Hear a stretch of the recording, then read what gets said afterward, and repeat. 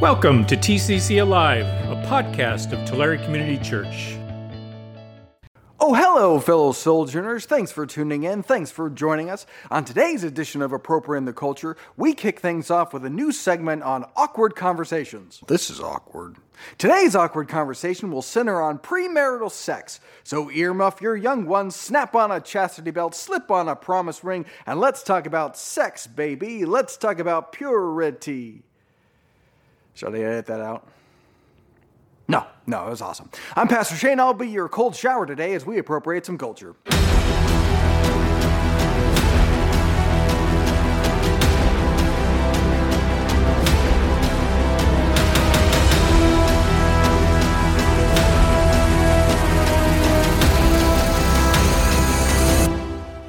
On our inaugural episode, we demonstrated just how effective movies and television can be in shaping the culture by looking at how attitudes about homosexual behavior have changed in response to the nonstop Hollywood propaganda in favor of it. And that really shouldn't be surprising because the same thing played out with other sexual sins. In the 1950s, television was such a no-sex zone that even married couples were abstaining. I Love Lucy, just not in that way.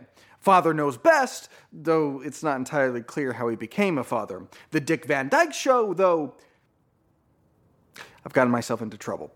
Also, that show was in the 60s. The point is, as a culture, we went from depicting married couples as needing two twin beds with a nightstand in between to such rampant and such casual premarital sex where saying I love you suddenly was more monumental of a moment. Here's a clip from Friends from 1998.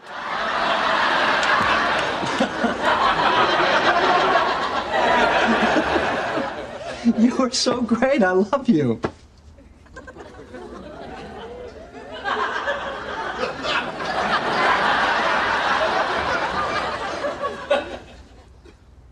What? Nothing. I said you're so great, and then I just stopped talking. They've already been shacking up. And frankly, by the Friends era, this trope was already a cliche. Sam and Diane did the exact same thing in season 2 of Cheers in 1983. So in the span of a couple of decades, we went from a culture that would be scandalized by depictions of married couples being married couples to sex being below saying I love you in the hierarchy of intimacy. And just like with homosexuality, movies, television, and entertainment have shaped the way we think about sex, including in the church. According to Pew Research, half of U.S. Christians say casual sex between consenting adults is sometimes or always acceptable. And that's just casual sex. When it comes to sex between unmarried adults in committed relationships, that number jumps to 57%.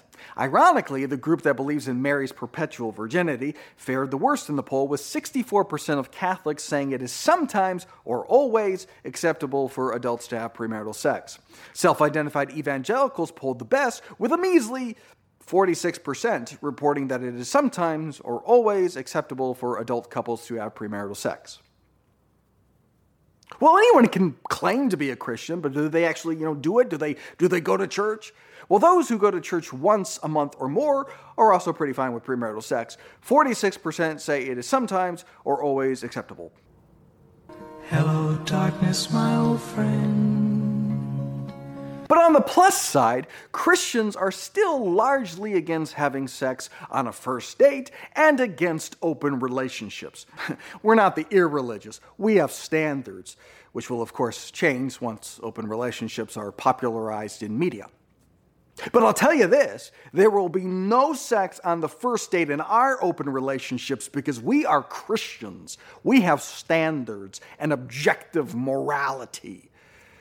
Now, to be charitable, the Bible is maybe surprisingly not as explicit about premarital sex as it is with other sexual sins. Jesus says in Matthew, "For out of the heart come evil thoughts, murder, adultery, sexual immorality, theft, false testimony, slander." Adultery is specifically called out. Sexual immorality is a little more vague. Some translations translate it as fornication, which would be more specific. But sexual immorality is probably a better translation, as the Greek word used there is a bit broader and all-encompassing. And it's the same word that Paul uses in places like Corinthians. Or do you not know that wrongdoers will not inherit the kingdom of God? Do not be deceived. Neither the sexually immoral, nor idolaters, nor adulterers, nor men who have sex with men, nor thieves, nor the greedy, nor drunkards, nor slanderers, nor swindlers will inherit the kingdom of God. Once again, adultery is specifically called out, as is homosexuality. So when he says sexual immorality, he is referring to something other than adultery or homosexuality, but it's not as explicit. So do we actually have clear indication from Scripture that premarital sex is sin? Yes. Part of the reason I think premarital sex is not as explicitly addressed is because in the culture in which the Bible was written, it was taken as a given. Virginity is serious business. Deuteronomy. If a man takes a wife and, after sleeping with her, dislikes her and slanders her and gives her a bad name, saying, I married this woman, but when I approached her, I did not find proof of her virginity, then the young woman's father and mother shall bring to the town elders at the gate proof that she was a virgin. Her father will say to the elders, I gave my daughter in marriage to this man, but he dislikes her. Now he has slandered her and said, I did not find your daughter to be a virgin. But here's the proof of my daughter's virginity. Then her parents shall display the cloth before the elders of the town, and the elders shall take the man and punish him. So clearly the expectation is, at the very least, that women should be virgins until marriage. That's also why it's scandalous that Mary, the mother of Jesus, was pregnant when she wasn't married. Or look at this passage from Deuteronomy. This is an interesting passage that I think is a little challenging for Christians and can be a little off-putting. But I think it's helpful here, so let's work through it and try to unpack it. Deuteronomy. If a man happens to meet in a town a virgin pledged to be married, and he sleeps with her, you shall take both of them to the gate of that town and stone them to death. The young woman, because she was in a town and did not scream for help, and the man, because he violated another man's wife. You must purge the evil from among you. But if, out in the country, a man happens to meet a young woman pledged to be married and rapes her, only the man who has done this shall die. Do nothing to the woman. She has committed no sin deserving death. This case is like that of someone who attacks and murders a neighbor. For the man found the young woman out in the country, and although the betrothed woman screamed, there was no one to rescue her. If a man happens to meet a virgin who is not pledged to be married and rapes her, and they are discovered, he shall pay her father 50 shekels of silver. He must marry the young woman, for he has violated her. He can never divorce her as long as he lives. Yikes. Being forced to marry the person who raped you, that seems terrible. All right, so let's unpack this.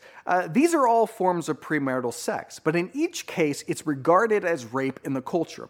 In the first case, they're describing consensual sex. It's indicating that she's not fighting or being taken against her will. And so because she's engaged to be married, they regard it as adultery, and they're both stoned to death. That's the penalty for adultery. In the second case, this would be identical to our modern view of rape. She's being taken against her will, in which case nothing is done to the woman, she's innocent, and the perpetrator should be executed.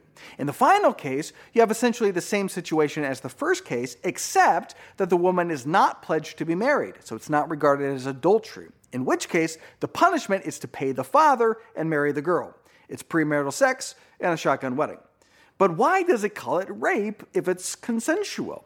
Well, it's basically statutory rape, which are laws that we also have in our culture. So for instance, we put age restrictions on these things and argue that even if the sex is not by force, minors are incapable of offering consent due to a whole host of sociological reasons, including power imbalances. Well, the same thought applies here. In their culture, they did not view women as being capable of offering consent due to a whole host of sociological reasons, including power imbalances. So not only was the law of Moses against premarital sex, it regarded even consensual premarital sex as nothing but rape. So anytime the Bible says sexual immorality, fornication clearly falls under that. Back to the New Testament to cement this. It says in Corinthians, now to the unmarried and the widows I say this, it is good for them to stay unmarried as I do. But if they cannot control themselves, they should marry. For it is better to marry than to burn with passion. There's only two options here, unmarried and celibate, or married and not celibate.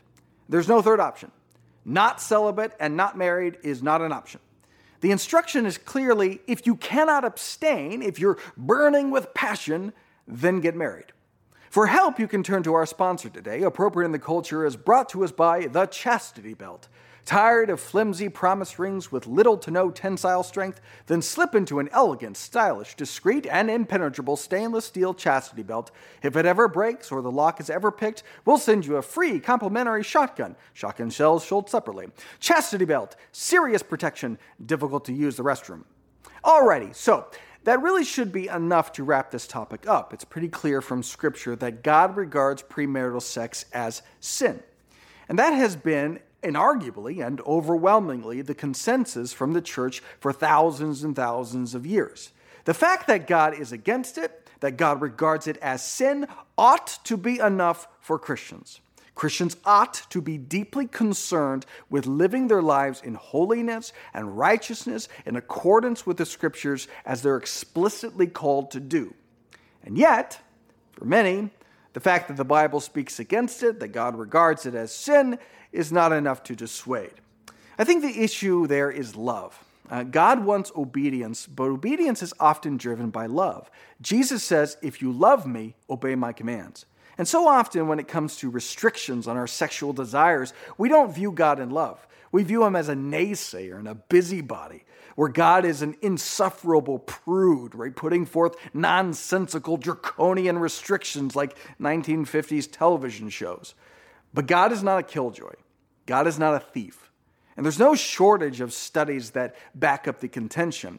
Those who cohabitate before marriage are more likely to get divorced than those who don't. And for good reason. Sex outside of marriage, rather than creating intimacy, often produces insecurity.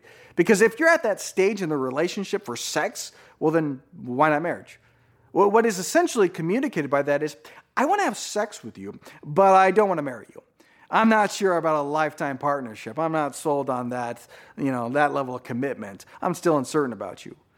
You can see how that produces insecurity rather than intimacy, which is why when you look at the statistics, those who had sex before marriage, of those who even got married, they are far, far more likely to get divorced than those who abstained. Other studies show that delaying sex makes for better relationships. The more sexual partners you have before marriage, the more likely you are to get divorced. Married people describe themselves as happier than those who aren't, and previous sexual history affects marital happiness. Those who are married have more sex and report as being more sexually fulfilled than those who are having sex and aren't married. And on and on and on it goes. There's lots of studies and lots of data that supports a biblical approach, that this will bring you more satisfaction, contentment, and joy in the long run. The Bible gives us commands and instructions for our good. They lead to a fuller life, not a lesser one. God's not a prude. God's not a killjoy. Well, that's it for now. Join me next week for more awkward conversations. This is awkward. As we appropriate some culture. Thanks for listening. If you want to know more about the ministries and mission of Tulare Community Church, visit us at tccalive.org.